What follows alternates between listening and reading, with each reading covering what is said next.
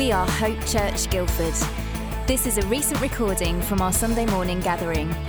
We hope you can join us at the Royal Grammar School on Guildford High Street, Sundays at 10 a.m. Enjoy the message. Good morning, happy to see you. We're going to be talking about singleness and community this morning, so that's the plan. And just to set this in context, Chris started us off a few weeks ago looking at God's design for sex and relationship. I looked last week with you at gender and sexuality. Today we're looking at singleness, how we can be a community that welcomes single people. And then next week we'll be finishing off with becoming a welcoming church. And that will kind of carry on a little bit what we're looking at today. So I'm going to be taking us through a little bit of sort of what the Bible says about singleness, right from the sort of start through to the New Testament. Sandy, who's already been welcomed into membership, I did a little interview with her a week ago, so we've got the video of her part of the way through, talking about what it's like to be a single person in church. And finally, we're going to be just talking about what does it actually mean, what does it look like in a church community to welcome single people in particular. Again, it's a sensitive subject. I'm sorry if I offend in any way the words that I use. And I know if you're a single person here today, it can be hard to hear a married person talking on this subject. I certainly want to see more single people prominent in this church. If you're a single person, I hope this morning encourages you. If you're married, please don't turn off. I'd like you to listen even harder, because you are an essential part of how to make this church a welcoming place for single people. So, as I've said, I'm an elder in this church. I've been here about 10 years. My wife Jean and I got married about 10 years ago. But what you probably don't realise is that I was a single person, a single adult in other churches for 20 years before I came here. So if you knew me in previous churches, I would have been like one of the single guys. I know what it's like to be kind of going into your 30s as a single person. And I had some good times, and we had like 20s group, but I also knew what it was like then to be kind of in your 30s and then, I can't go to the 20s group anymore. That was hard. Because of I touched a little bit last week on having some same-sex attractions, and actually through my 20s and most of my 30s, I didn't know whether marriage was an option for me. So I've definitely wrestled with the prospect of being single my whole life. And this personal experience, and also my work, working with a lot of celibate single people, has given me a real heart for including single people in our church communities. So let's have a little look at just some introductory points on who are the single people in the church in this country. Well, first of all, in our society, 40% of adults are single. Lots of people are single. And I'd just like to talk a little bit about, some people are happily single, but I want to talk a little bit about some categories of people for whom singleness might not be their preference. Firstly, those who would like to marry. There are many in the church who would like to get married, but it's just not worked out. And this can be very painful. For some, there might have been non-Christians for whom they might have been able to get married, but they've decided, no, I need to wait to get married to a Christian, and it might be that they're lifelong single. So that's one type of person.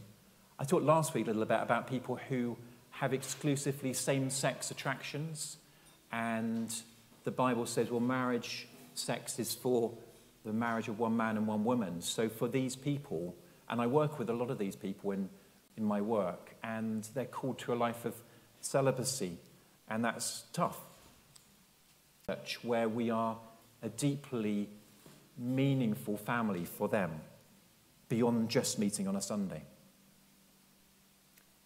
Other people are maybe called to a mission where being married is just not going to be practical.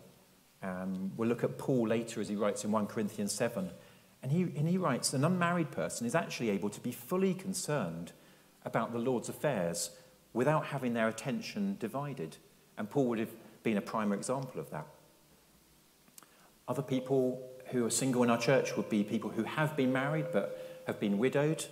They have maybe, as well as divorced people, and they've got this particular challenge of having kind of split up their responsibilities in a household and then having to adjust back to being single again after being married.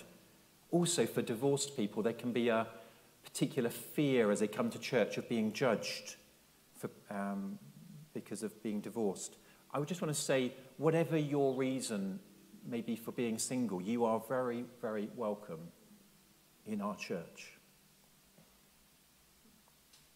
My old boss used to say, well, actually, no Christian is truly single, maybe in the way that we use it in our society, but as the Bible says in 1 Corinthians 12, we're all baptized by one Spirit into one body. So in a way, yes, single in terms of marital status, but in terms of relationships, which I want to look at today, we are one body, we are family together. So that's a little bit by way of introduction. And what I'd like to do today is kind of explore this question. Is the Bible positive about singleness? And you might just say, well, yes, of course it is. But it's not quite so simple. How does the Bible get from the start where in Genesis 1:28, God says to Adam, be fruitful and multiply, to where he gets to the New Testament where Paul's talking about, I wish that all people were unmarried as I am. How do we kind of get from one to the next? And that's what I want to kind of explore a little bit to start with. Firstly, the Bible never actually uses the word single in terms of marital status. It uses the word unmarried. And the Old Testament, we'll start off by looking at that. It's almost silent on singleness. It focuses on the goodness of marriage and children. And of course, marriage and children are good. Like we can see that verse there in Genesis 1, the first chapter of the Bible. God instructs Adam and Eve to be fruitful and increase in number.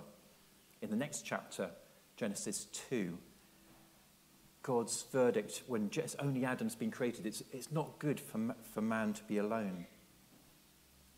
And the whole book of Genesis, we might think of Genesis being all about like origins and creation, but actually if you look at it, there's a whole loads of list of genealogies. It's all about, so-and-so is the son of so-and-so, and it's kind of all about generations, and it's all preoccupied with genealogies.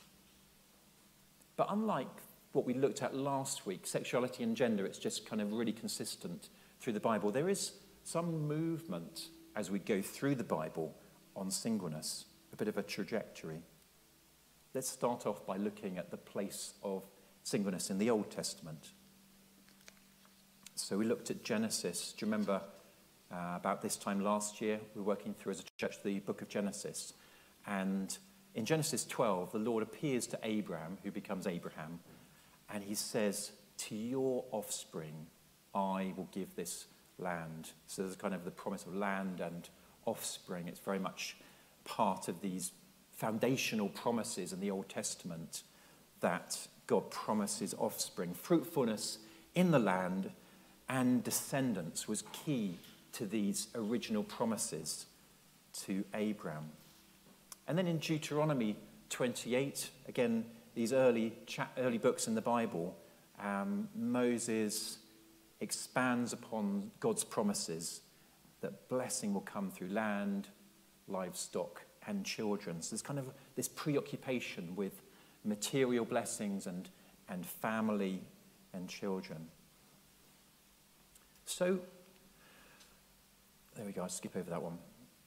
To start our trajectory of singleness, when we look at the Old Covenant, as in the promises given to Abraham and Moses and other leaders to God's people in the Old Testament, the Old Covenant is just full of these long lists of X was the son of Y and so on. Singleness was really exceptional. You can think of occasional people like Jeremiah who were kind of called to a prophetic singleness, but it's kind of very exceptional. So the starting point of our trajectory doesn't look particularly positive about singleness. And under the Old Covenant, it's all about fruitfulness, growth, possessing the land. But what happens when we get to the New Testament and the New Covenant under Christ? Well, we're going to go back to that verse we've just looked at and see what the New Testament's got to say about it. So there we go. There's the verse, and the plain meaning of it, and of course this is part of the meaning, is yes, you will be fruitful, you'll have children, and to your offspring I'll bring this land. But when Paul, to the church in Galatia, teaches on this verse, he says the promises were spoken to Abraham and to his offspring. Scripture does not say and to offsprings, plural, meaning many people, but and to your offspring, singular, meaning one person who is Christ. Sometimes I get a bit confused with Paul's kind of sentence structure and punctuation, but what he's kind of saying is there's a fulfillment in this promise to Abraham in the one person of Christ. All of that, all those genealogies, all of that kind of trajectory of be fruitful, multiply, fill the earth, take the land, it's all kind of finding completion in Jesus Christ.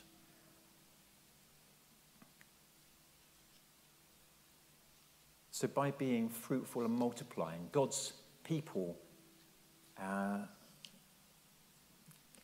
they did the greatest work, arguably, of the Jewish people was to keep the line going all the way from Adam to Christ. And the genealogy, to end all genealogies, is found in the first chapter of the New Testament, which traces the line of the offspring from Adam all the way through the generations to Jesus Christ.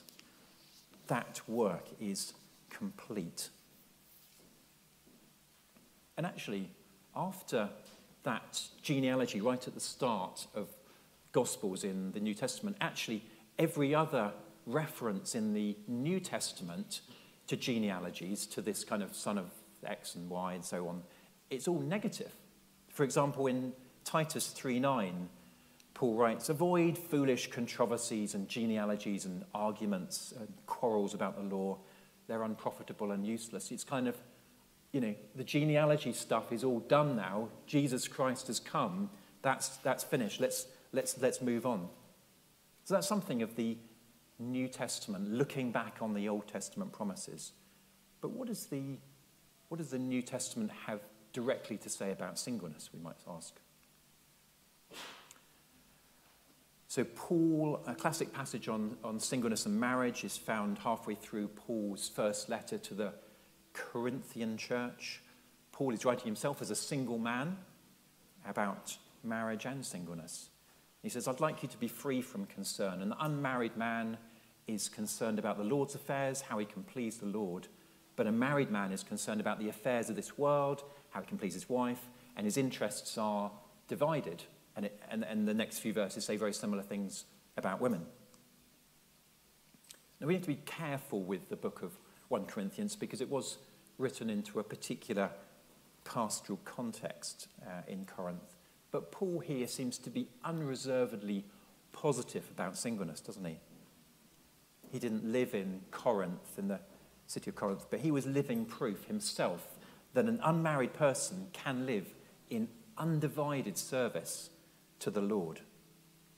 I wonder for a moment if you can imagine what the Apostle Paul's marriage might have been like. His wife might have said, oh, hello dear, I haven't seen you for a year. And then Paul might say, well, yeah, I got mobbed in Ephesus, and, I got stuck in prison for a while, and then I was shipwrecked yet again.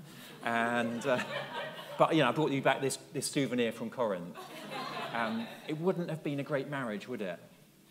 Surely it was better for Paul, for his ministry, that he was a single man. And that's what he's saying, that not everyone is called to this, but it's a great calling. And it does give you that undivided focus. So while we're there, let's talk about some positive things. We'll move on to some challenges later on, but some positives that Paul's highlighted here. The undivided service. You may live in a right way, in undivided devotion to the Lord. You can also, as a single person, you can be more flexible. You're less kind of divided, and you just got some more time often. I notice in my work, because a lot of my co-workers and people working in similar ministries are single, and they can just keep on top of all the reading and stuff in a way that I just can't do.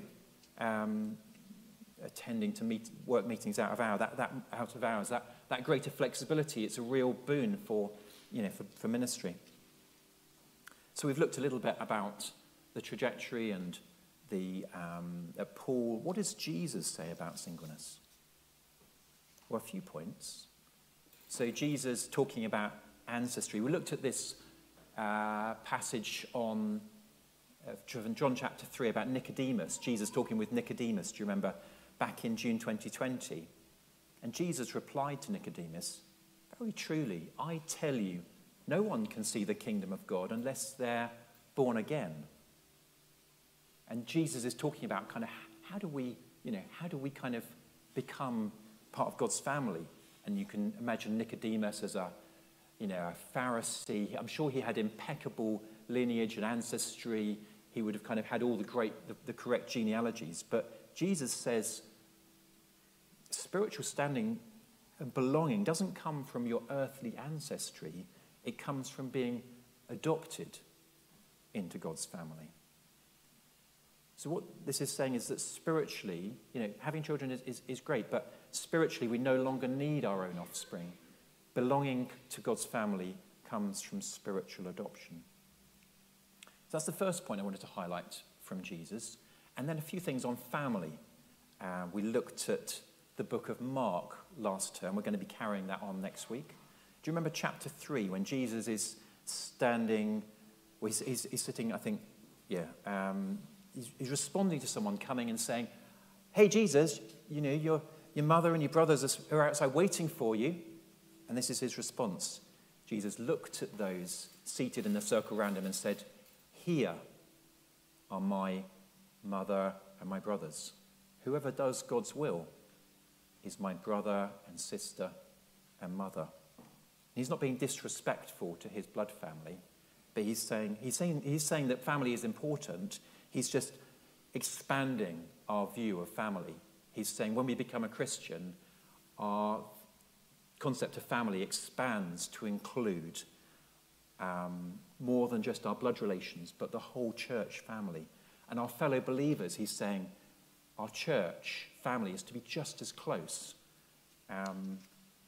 as our family. You might think, well, that's pretty radical, but he goes even further. We're going to be looking at Mark 10 next week and touching on these verses again, but this is Jesus talking a little bit about the cost of following him. Let's have a look at what Jesus has to say about those who've given up relationships in this place. "Truly, I tell you," Jesus replied, "no one who has left home or brothers or sisters or mother or father or children or fields for me and the gospel will fail to receive 100 times as much in this present age, homes, brothers, sisters, mothers, children, and fields, along with persecutions, and the age to come, eternal life. But many who are first will be last, and the last first." So Jesus is realistic here about the costs of following him, but he promises everyone, single or married, brothers, sisters, mothers, and children. He's not saying, join the church and I'll find you a spouse.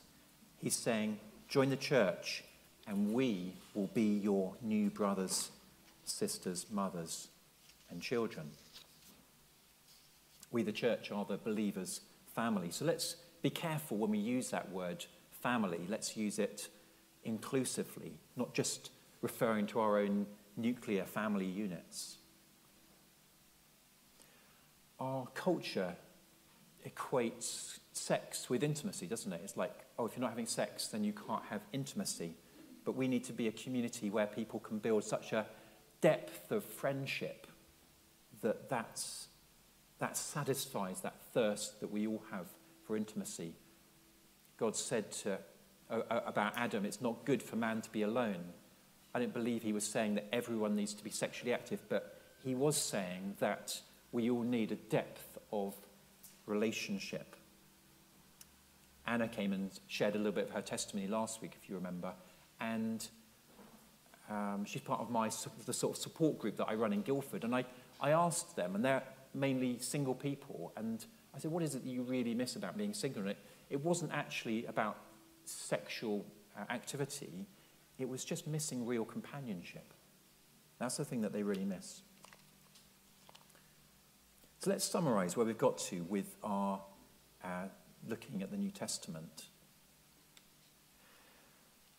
The New Covenant, that's the set of promises that we as Christians live under today. So firstly, singleness under the New Covenant is no longer an indication of God's withheld blessing. I don't know if you've looked at the book of Ruth, but do you remember Naomi? It's just like, she's so sad, she's lost her husband, and she just feels really kind of condemned. That's just not the case anymore. The New Covenant is positive about singleness. Singleness, secondly, is a high calling, at least on a par with marriage. And if you look at what Paul's got to say, it's like, it's maybe even kind of greater than marriage. Thirdly, church is to be the family for single people in particular. So there's a few things about where singleness has got to in the New Covenant. So let's have a look at our trajectory. Our question, is the Bible positive about singleness? That was our question, wasn't it? This is the rest of the table. Do you remember we said, really under the Old Covenant, there wasn't a lot of positive stuff about singleness. It was all about marriage. When we get to the New Covenant, which is where we live now, the New Testament is really positive about singleness and positive about marriage. What's quite interesting is that when Jesus is asked about some technicality about who am I going to be married to in heaven, this is what Jesus says. When the dead rise, i.e. when Christians move on to the next life, they will neither marry nor be given in marriage. They'll be like the angels in heaven. We together as the church will be united with Jesus, the bridegroom, at the wedding of the Lamb. And we can kind of get some hints about that in Revelation 19. But that's the great marriage. That's the marriage that all earthly marriages point to. And we're all going to be part of that. Collectively, we're going to be united with Jesus. We're not going to be having what we know as marriage in heaven.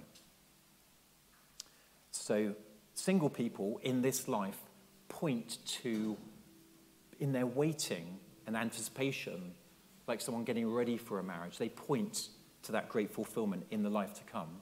Married people, in their faithfulness, also point to that. So everyone, we point to that great union with Jesus in the life to come. So under new creation, singleness it's kind of, in some ways, we're all going to be married to Jesus, but there's not going to be earthly marriage in heaven. So there's kind of quite a shift, isn't there, in how the Bible moves on this. So, as I said, Sandy, I interviewed Sandy about singleness earlier, so we're going to move on to just hearing what she's got to say about her experience now.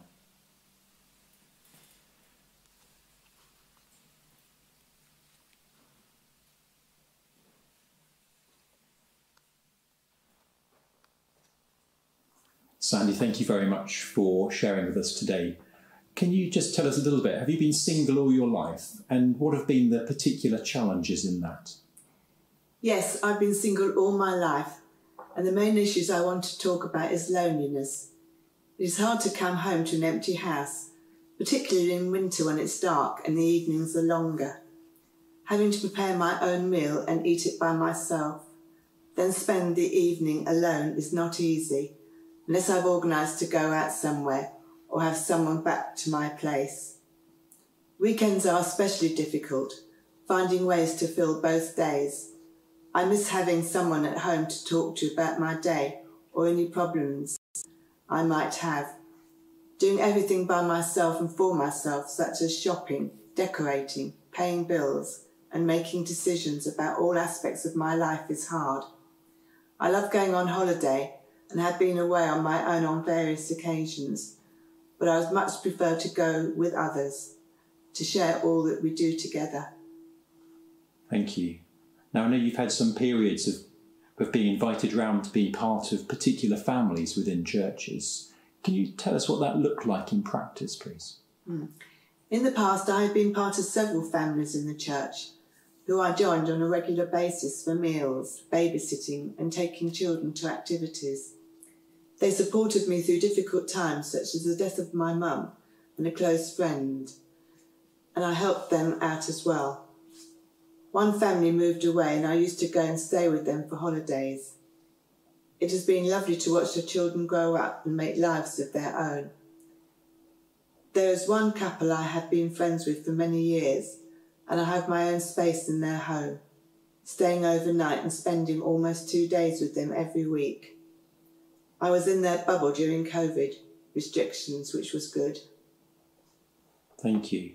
And how can churches be more inclusive for single people, particularly single people who are a bit older? Some churches I have attended or know of put up 2 lists for people to sign, either for them to give a Sunday lunch or for them to join a family on a Sunday lunch. And these 2 are brought together. Church weekends away for all members of the church who are interested are a helpful way of getting to know one another better through Bible study, prayer, eating together, fun and games. Some people who are disabled, elderly or cannot drive would appreciate a rota of people who will enable them to get to church and other mid-week meetings. During COVID restrictions, groups were set up to help people who were struggling with shopping, getting prescriptions, talking to someone if they were upset or lonely, and so on. All they had to do was call a certain number and the message would be passed on to those that could help. It would be lovely if churches could do something similar the whole year round. On special occasions of the year, single people would appreciate someone to join the day with them, such as Christmas, birthdays, and maybe to be invited round to join a family and celebrate together. One church I attended had a group for single women over 30 to have a regular meal together and other activities. I enjoyed that. In closing, maybe some of the things I've suggested could be discussed in our life groups and at leadership level. That's all I have to say for now, but I hope it's been helpful. That's been really helpful, Sandy. Thank you so much for sharing today.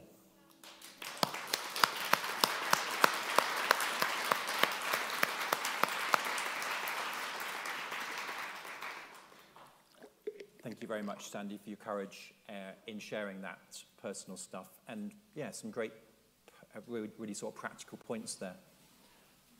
I'm going to just touch on a few of those challenges which you've already mentioned.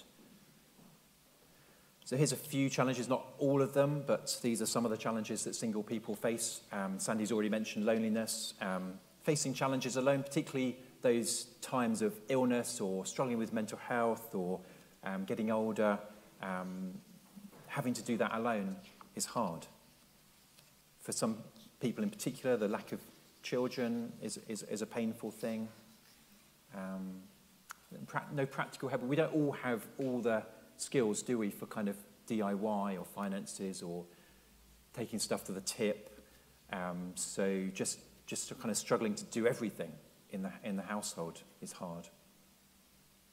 I'll talk about actually including single people with hospitality in a minute, but this is actually offering hospitality. Often single people live in smaller places and it can be hard to then invite a family round because you kind of just don't have the space or all the chairs or that sort of thing. And isn't our society just so geared towards couples and families? All the 2-for-1 offers, all the hotel rooms where you pay a premium for a single bed, holidays that are priced just for couples, really. It's hard, isn't it, to kind of manage those things when society's sort of not really accommodating for you. And then Sandy's mentioned certain dates. I know that people at True Freedom Trust really struggle with things like Valentine's Day or Christmas or just the holiday season in the summer, going to weddings. All of these things can be difficult. Coming to church, that can be hard.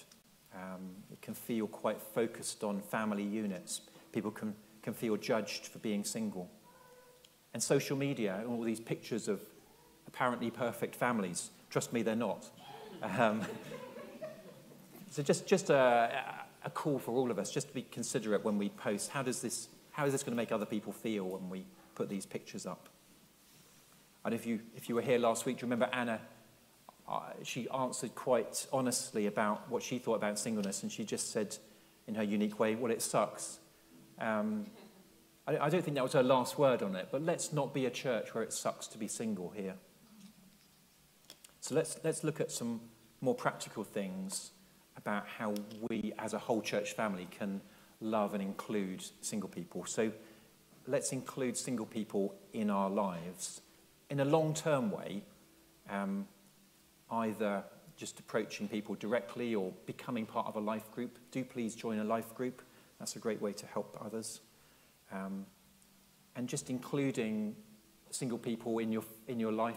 If you're a single person or if you're a family, include them in your family life. Helps them to feel included. And I would just say, we don't have to invite people around and treat them as a guest of honour. Invite people around and just say, oh, can you help to put that out? Can you do some washing up? That's great, because actually, particularly single people love to be just welcomed as part of the family. And the other practical point, I haven't really thought about this until I asked someone to write about this for Ascend magazine. Don't expect a single person to alternate with hosting your family. If you've got a family with children and stuff, it's very easy just to add another place setting. It's much harder for a single person to accommodate all your children and all your dietary requirements and everything. So just maybe even consider a regular open evening. In our household, we try to get people, welcome people around on a Tuesday evening. That's just our sort of regular slot, or you might want to do it once a month or something. It doesn't have to be a big deal. Secondly, treat other believers as your spiritual siblings, parents, and children. I remember as a single person coming to church, feeling quite anxious, who am I going to sit with today?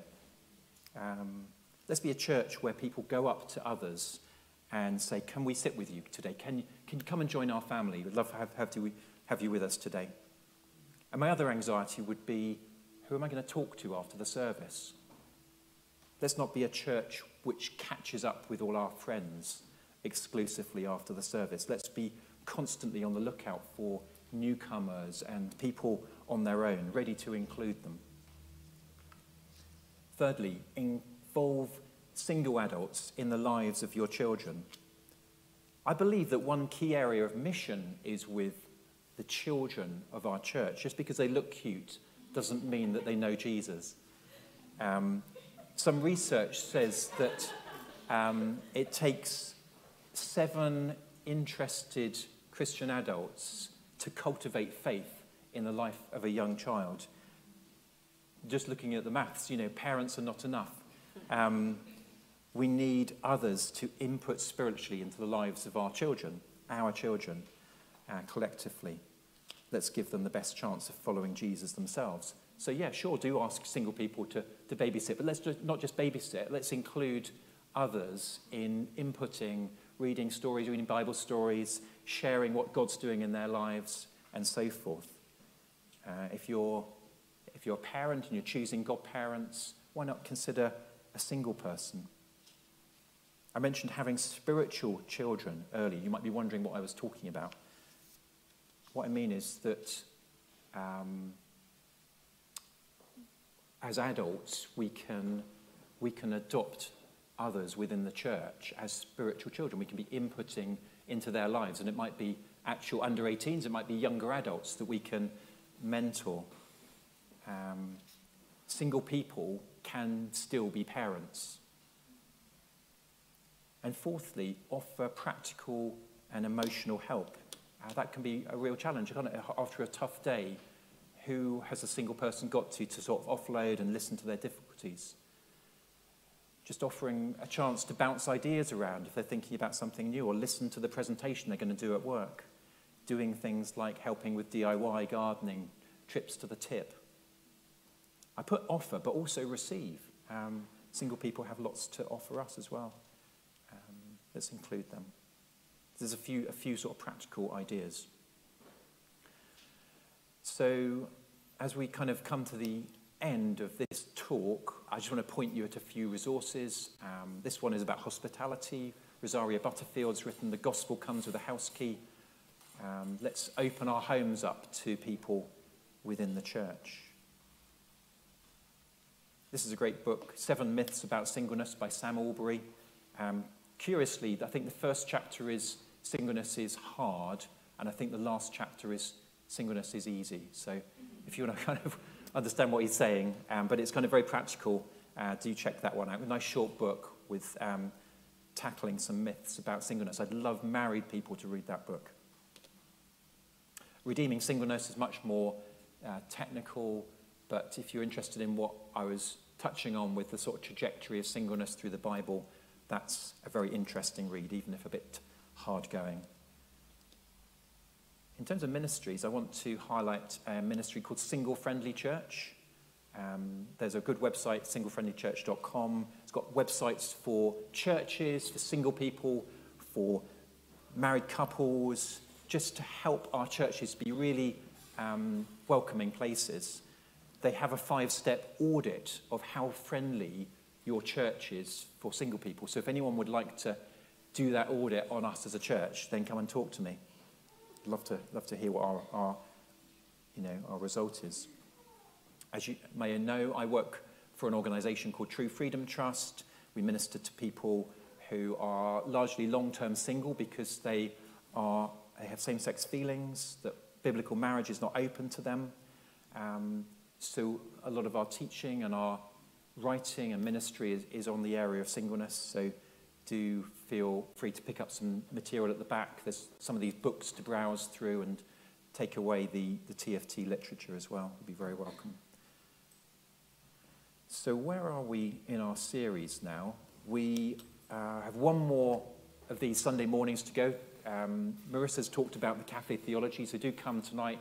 If you've got questions from this morning about singleness and community, as well as all the stuff about sexuality and marriage, then do pop them in the Slido and come along. It'd be great to see you. For our final session in this mini-series next week, we'll be sort of expanding what we've looked at this morning on becoming a welcoming church, and welcome and outreach is our focus. But it will also be a kind of a bridge back into our series on Mark, which we're going through the rest of this term. So do, if you've got one of the Mark booklets, bring that next week. Final thing to say is that life groups this week will be kind of looking at the matters we talked about last week and this week. So as we finish, let me pray for us. Father, I thank you that you love people, whether they're single or married. Thank you that under the new covenant, that singleness is prized, and it's a wonderful signpost to that waiting for Jesus in the life to come. I pray that anyone who is single here today would feel encouraged, would feel included. Help us as a church family to be those who are including, welcoming, looking out for, encouraging those in the single life. Help us to, Lord, I just want to say sorry for ways which we might have inadvertently left single people out. Help us to be more sensitive to everyone, particularly those who are might feel a bit on the edge or not included. Equip us and give us wisdom for how to be a really inclusive church, we pray. In Jesus' name, amen. So if you'd like to pray with myself, one of the other leaders, then I'll be sort of hanging around at the back after the service. Thank you so much for listening, and I'm going to hand back to the ministry team, the worship team, for last time of worship.